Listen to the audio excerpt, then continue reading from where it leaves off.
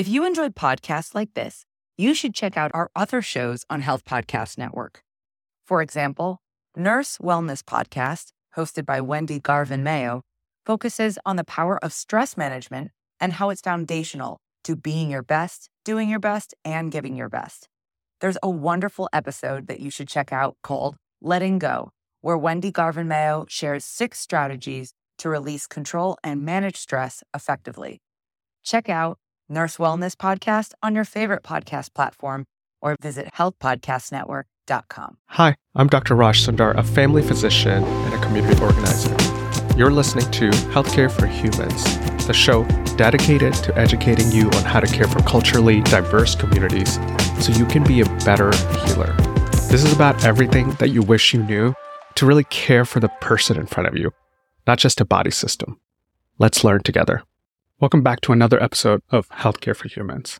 Today we're diving into our final episode of this series. And a reminder, this is part of our collaboration with the Society of Refugee Healthcare Providers.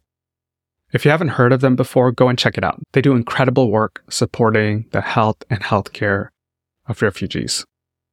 Today is also the last of our 3 keynotes from the North American Refugee Conference. And trust me, you won't want to miss this last keynote. Our guest today is James.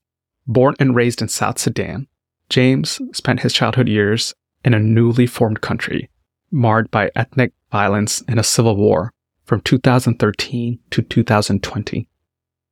James grew up in the midst of chaos. He was an internally displaced person.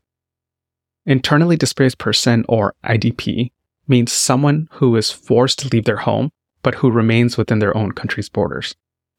And as an IDP, they don't have the same rights as refugees because they're still in their own country. Growing up in that setting, James ran for kilometers and kilometers from his refugee camp to an internet cafe to find scholarships online, to find a better opportunity. Every day. And then he found one. He found a scholarship that transformed his dreams into reality. Now he's a refugee who found a new home in Canada. This keynote is special because James has this impressive skill for talking about even the toughest experiences with grace and humor. It's incredible.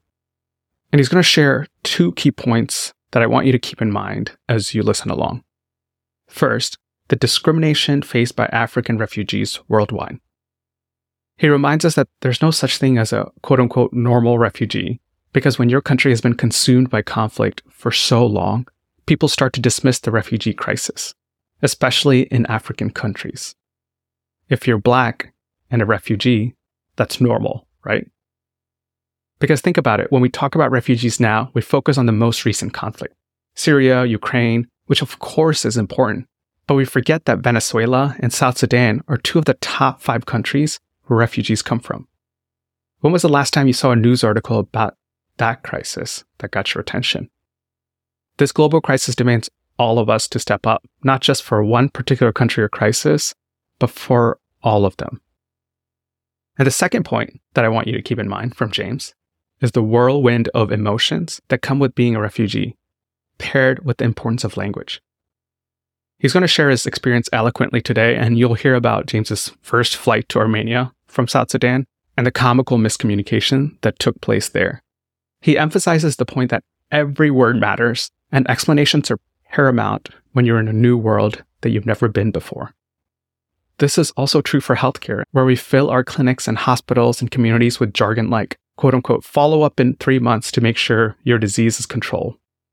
What does follow-up mean for someone who's never had access to healthcare at all and only went in for life-threatening situations? How much do you need to explain about the concept of follow-up, of why we do what we do, and why it's important to come in even when you're not sick? Without further ado, here's James. My name is James Achuli, and I am a refugee student. I study international relations at the University of British Columbia. This is my second time in Calgary. The first time I was in Calgary was the first time I was in Canada. I landed here on the 5th of February 2022. And when I landed here, I was directed to the immigration officials at the Calgary International Airport. And the immigration official looked at my travel document. He looks at my travel document, and then under the identity section, it says refugee. And then he asked me, where are you from? I did not answer him immediately because he was very busy. Someone came and interrupted. I did not come to Canada as a permanent resident. I came here on a study permit.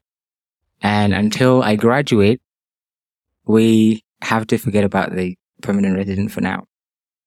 As I spoke to him, he was looking at me with burning questions. But I don't think he was ready to hear from me because he didn't have the time. In the end, he said, young man, it seems like you have an old soul in you. I hope you have a great future. As a phrase that a lot of people have been telling me for so many times, that I have an old soul in me. I don't think I have an old soul in me. I think my experiences have taken so much from me that it would be almost premature to call me a child. I'm not a child. If you told me 10 years ago that I would be standing in front of you today and sharing my story, I wouldn't believe you. But here I am today. I am so happy to see people that are motivated for a common course. And for someone that has lived experiences, I don't think anyone understands what this means, what this conference means. I'm not an expert in healthcare. I don't have a medical degree. I don't have a nursing degree. But if living in a refugee camp was a qualification, then by now I think I would be holding perhaps a PhD or I'll be in my postdoctoral studies. And I'll tell you why. I was born in 2003. And for those of you who might have read this history of Sudan, between 1983 and 2005, we had one of the longest civil wars in Africa. And I was born at a time when our country was burning down. My mother told me that I was born under a tree. She was running from airstrikes. And she gave birth to me under a tree called tamarind. We call it Kita. That's my nickname. I grew up as an internally displaced person in South Sudan. So you're a refugee within your own country. I do have a lot of memories from my childhood, and one of them is seeing this metallic bird that would fly in the air. That's how my dad described it. It's a helicopter from the United Nations. This metal would bring us food, and then I would always wonder how it flew in the air. And my father would tell me, if you work so hard, if you study, one day you would fly in that metal. I was not an educated child. I didn't have the opportunity to go to school. But with UNICEF, I was able to study in one of the internally displaced persons camp in South Sudan at my younger age. In 2013, my sister was taken to the capital city by my brother-in-law, and I was taken with her as a babysitter. I was taking care of my nephew. That was 2013, just 2 years after South Sudan got independence in 2011. July 14, 2013 was a Sunday. And that was the year I was in my final year of my primary school, that I was to sit for my primary leaving examinations. That's how they call it in South Sudan. The following Monday, just before that, our country again embarked on a civil war. And it was one of the hardest moments of my life when I saw my school burn down into nothing. I became displaced again for the second time, and I was taken care of by, again, UNICEF, but this time in the capital without my parents. That was the time I started getting away from family. My sister ran her own way because I couldn't get back to her. I was in a boarding school. But somehow, between 2014 and 2015, our country became a little bit stable. So I was able to sit for my primary living examinations in the refugee camp. And the gods answered my prayers, and I was one of the best students in the country. So I was awarded a scholarship to go to an Yei, which is a city in the southwestern part of South Sudan. I was going farther away from my parents. In July 2016, again, South Sudan had another war. And this time we were studying chemistry and biology in one of the study halls. And then all of a sudden, we had this massive explosion. and shooting was taking place. I had a friend, he and I were very good friends, and we were studying that night.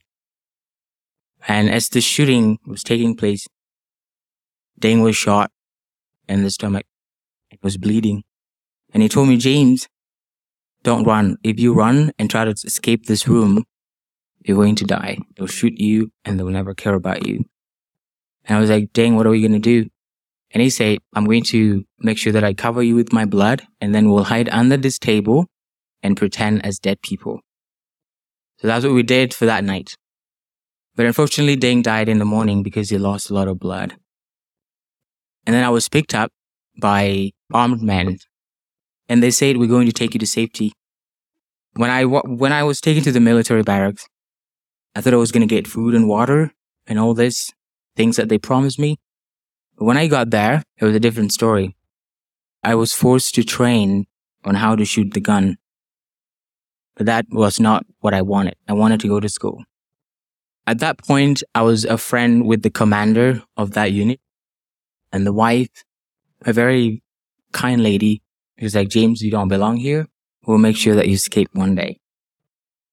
I was a good friend. So the commander-in-chief of this unit would always use papers from my books to smoke.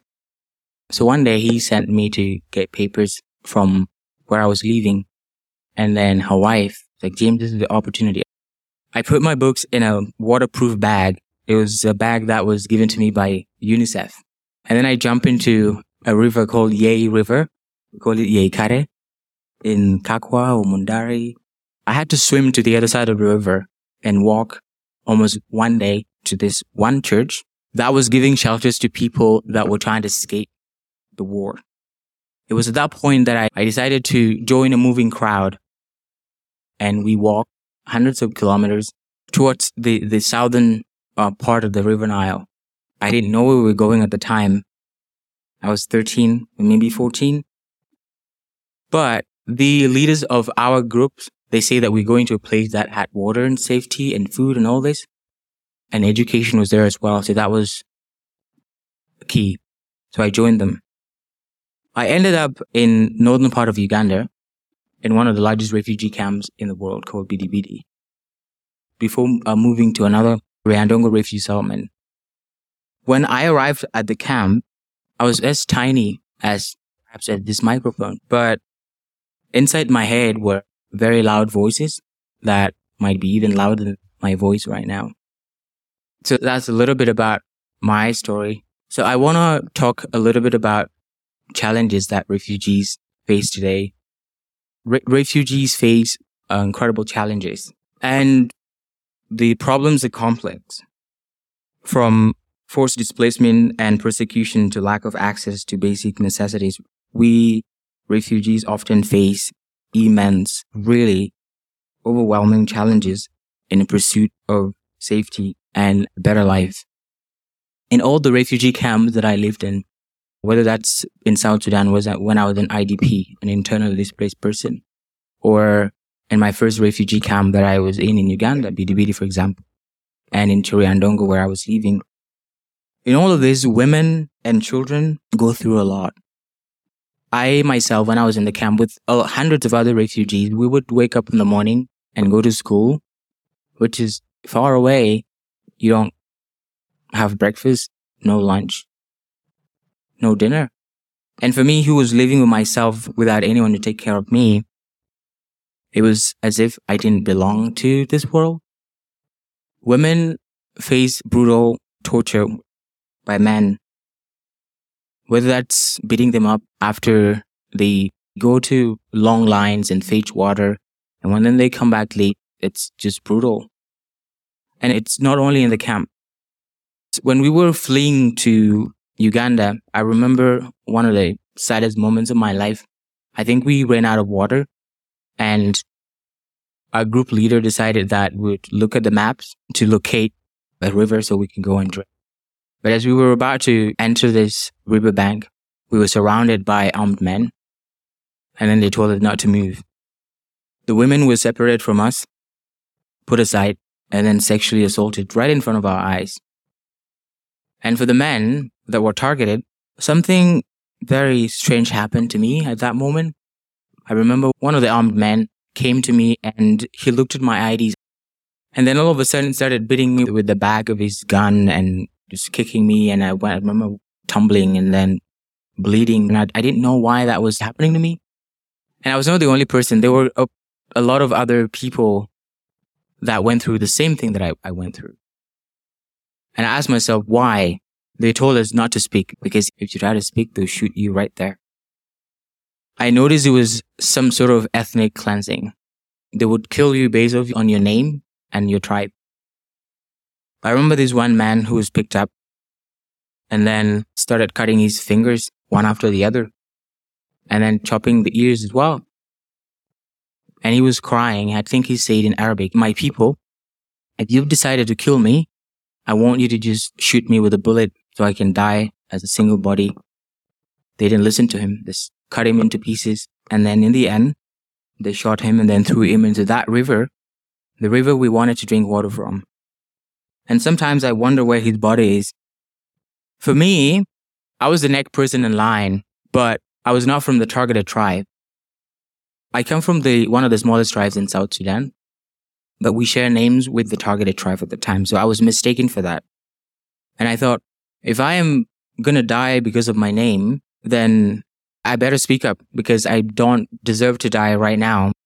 So I spoke in my mother tongue, which they recognized and they let me go. One of the saddest things, like why would you kill people based on race and where they come from? The women, I left them behind.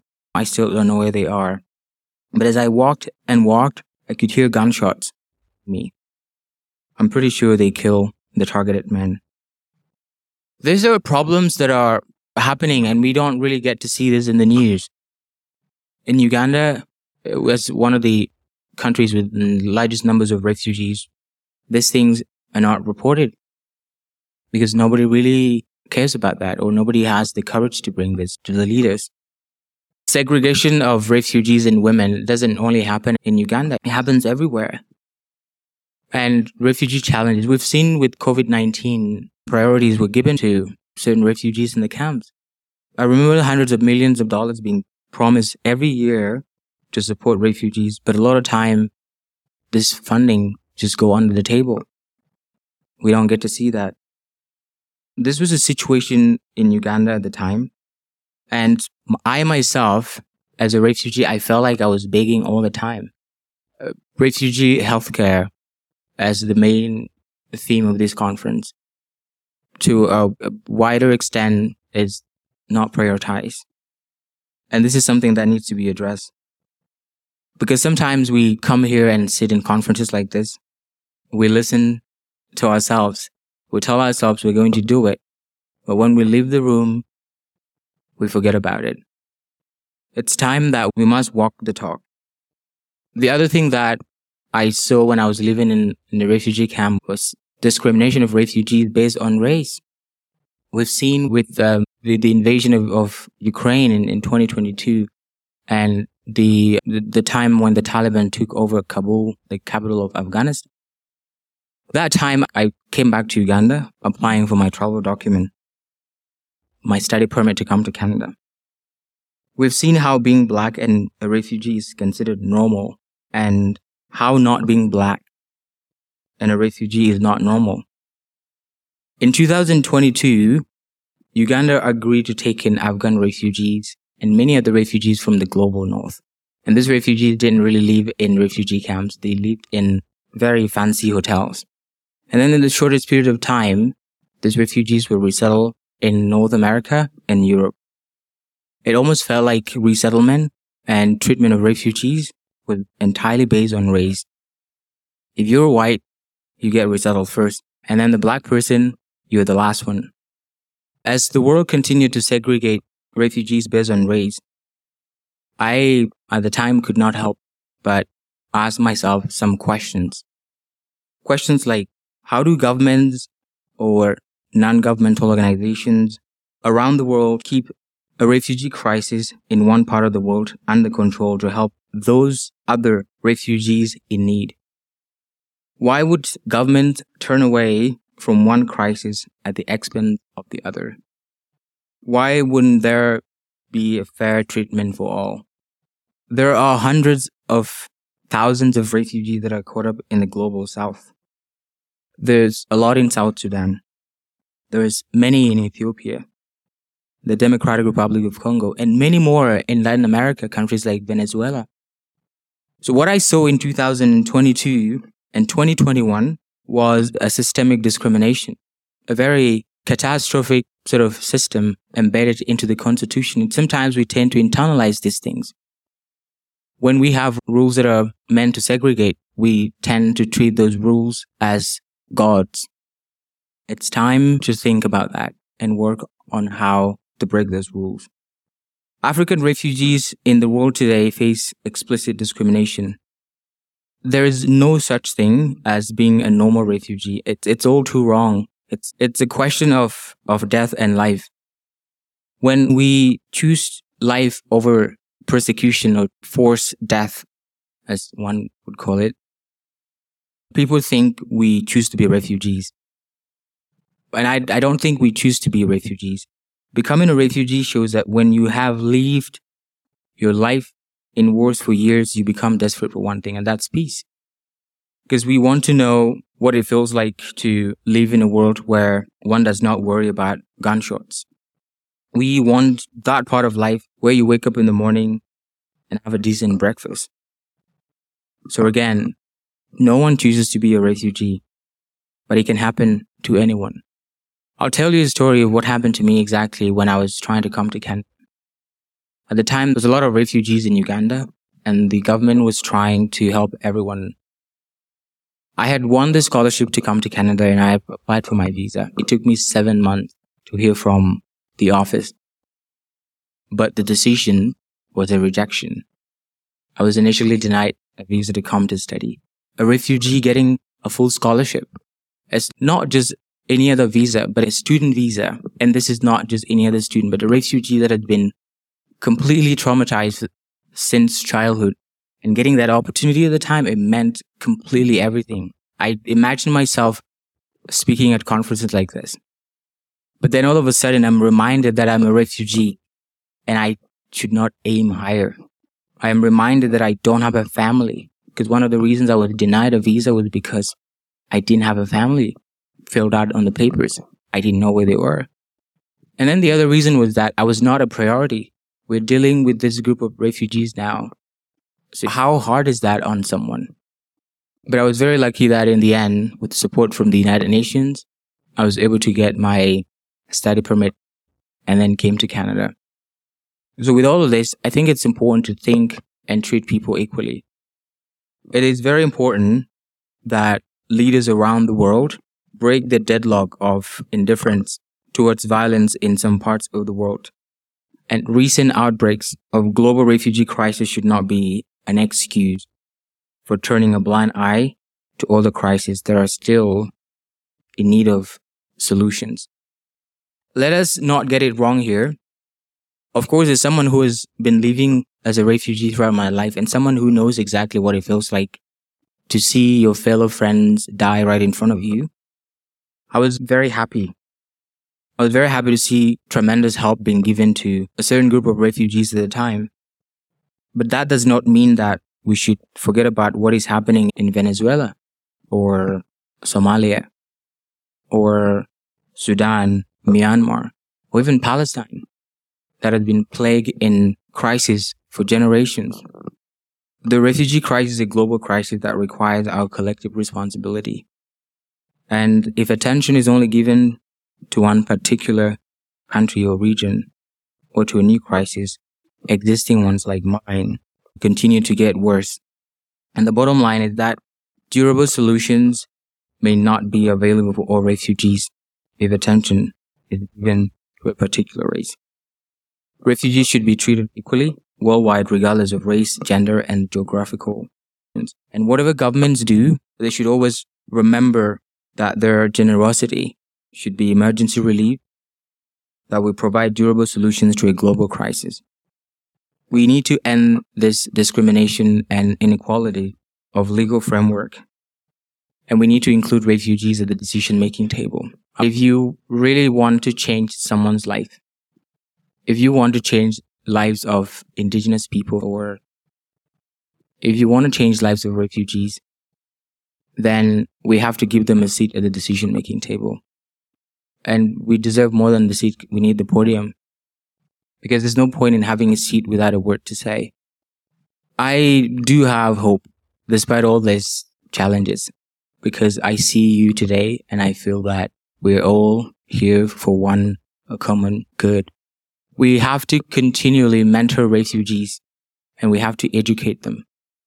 The other day I was walking and I saw a group of people and I thought they were just having fun at the park. But as I moved closer to them, I noticed that they were homeless. I approached them. The first one I met was Carlos from Venezuela. He came to Canada as a refugee and he got resettled here. He's a permanent resident and then become a Canadian. But he's on the streets and I asked him and he just started telling me very sad stories. He said that he didn't feel like the opportunities were open up for him. I also met about 7 South Sudanese former refugees.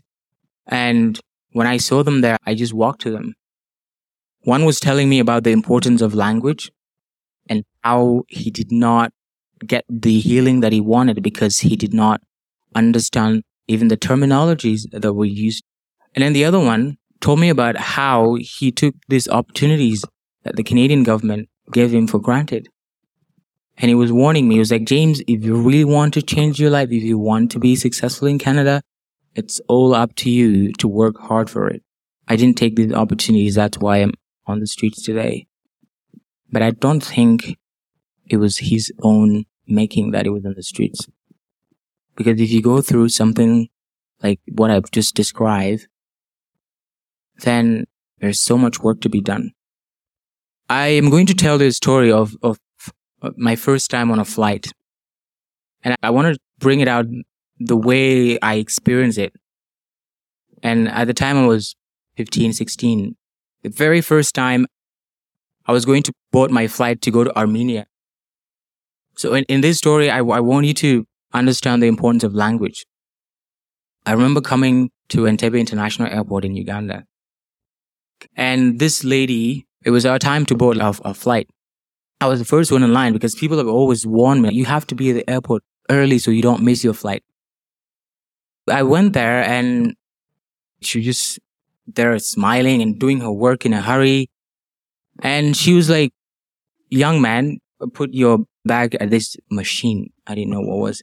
So I put it there and she wrapped something around it after weighing it and then threw my bag on this machine that was on a continuous motion. I didn't know where it was going. And then all of a sudden, my bag disappeared into a corner. There was a police officer standing by. I started screaming and calling out for help. I was like, oh my God, police, can you help me? The lady's stealing my bag.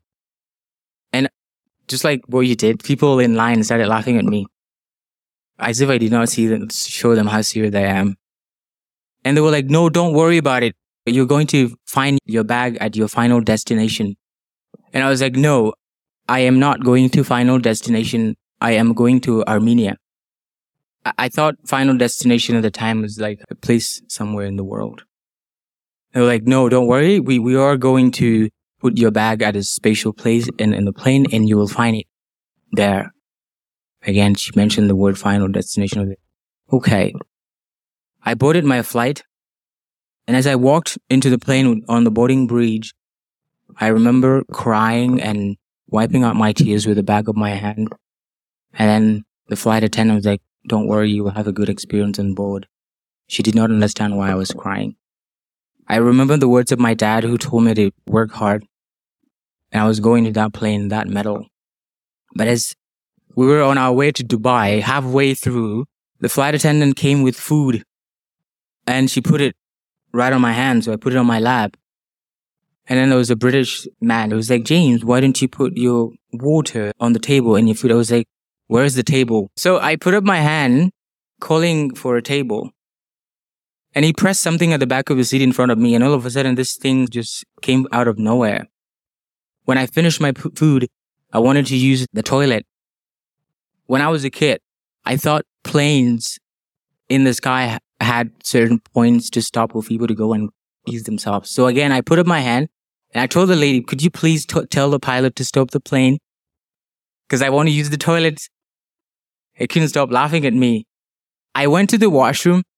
I didn't know the term washroom at the time. There is washroom. I was like, no, I need the toilet, the one with the hole. When I went in there, it was like a chair looking like structure, really like bright in color. And I spent 5 minutes walking around searching. I was very confused. There was a red button just close by. I thought about pressing it. But I was like, no, this is a sign of danger. It's red.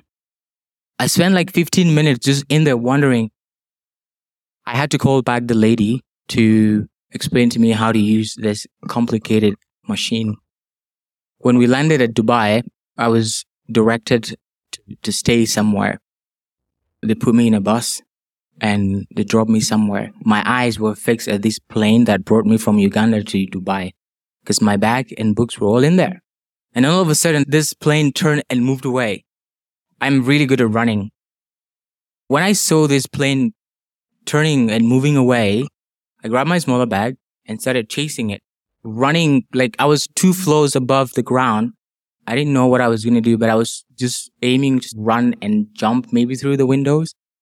But this police officer started running after me. They were like, young man, you stop. Why are you crying? I was like, I am supposed to go to Armenia on that plane and I am a refugee student. I want to go to study and I'm scared. I don't want to remain here. And they were like, are you serious? And I was like, yeah. But then they came and then looked at my travel document. And they were like, don't worry about it. You're going to board another flight. It's called connecting flight. I looked at the ticket. The word connecting was not there. So it's now you people are lying to me. I don't believe you. I'm going to stop there. In my book, I talk about all these things in details. So it's very important that we teach people the language because I was traumatized. I thought I was going to lose everything. When I landed here in Canada, the immigration official asked me, where is home for you? If he had the time to listen to me, I would tell him that home is the safe community around you. Home is the caring people around you. And since coming to Calgary, that's what it feels like. Stories are really powerful in changing people's lives. If it wasn't for a story, I wouldn't be standing in front of you today. How I got to go to Armenia, it was a scholarship. It was a story that was published online. It was a refugee student who got a scholarship to go somewhere with a certain organization, my high school. And that's how I ended up applying. So today I am telling you my story, but also sharing some of the incredible challenges that we face. I hope to use my story to bring to the decision-making table the overwhelming realities that refugees go through. And I aim to encourage everyone to build their hope for a better future, because not all refugees get to tell their stories.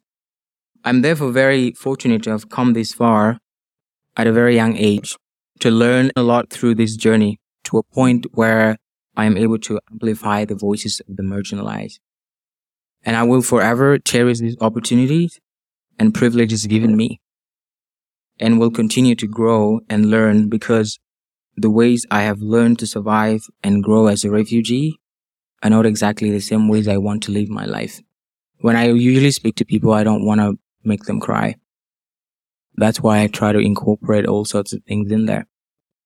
I haven't been with my mom for almost 10 years now, but ever since I went abroad to Armenia and coming to Canada, I've been saving enough money and I've been able to build her a house. I'm flying to Uganda tomorrow and I'll meet her for the first time in 10 years. So I hope my story will put a smile on your face and inspire you to continue to the betterment of the millions of refugees, asylum seekers, IDPs, and immigrants in the world. Thank you very much for listening. Thanks for tuning in again to this special episode of Healthcare for Humans. A shout out to the Society of Refugee Healthcare Providers for making this series possible. I'm grateful to be part of this collaboration, and I hope you all learned a lot from the last 3 keynotes. I hope James's story touches your heart and leaves you with a fresh perspective. If you enjoyed this episode, make sure to hit the subscribe button so you can stay connected with our future episodes.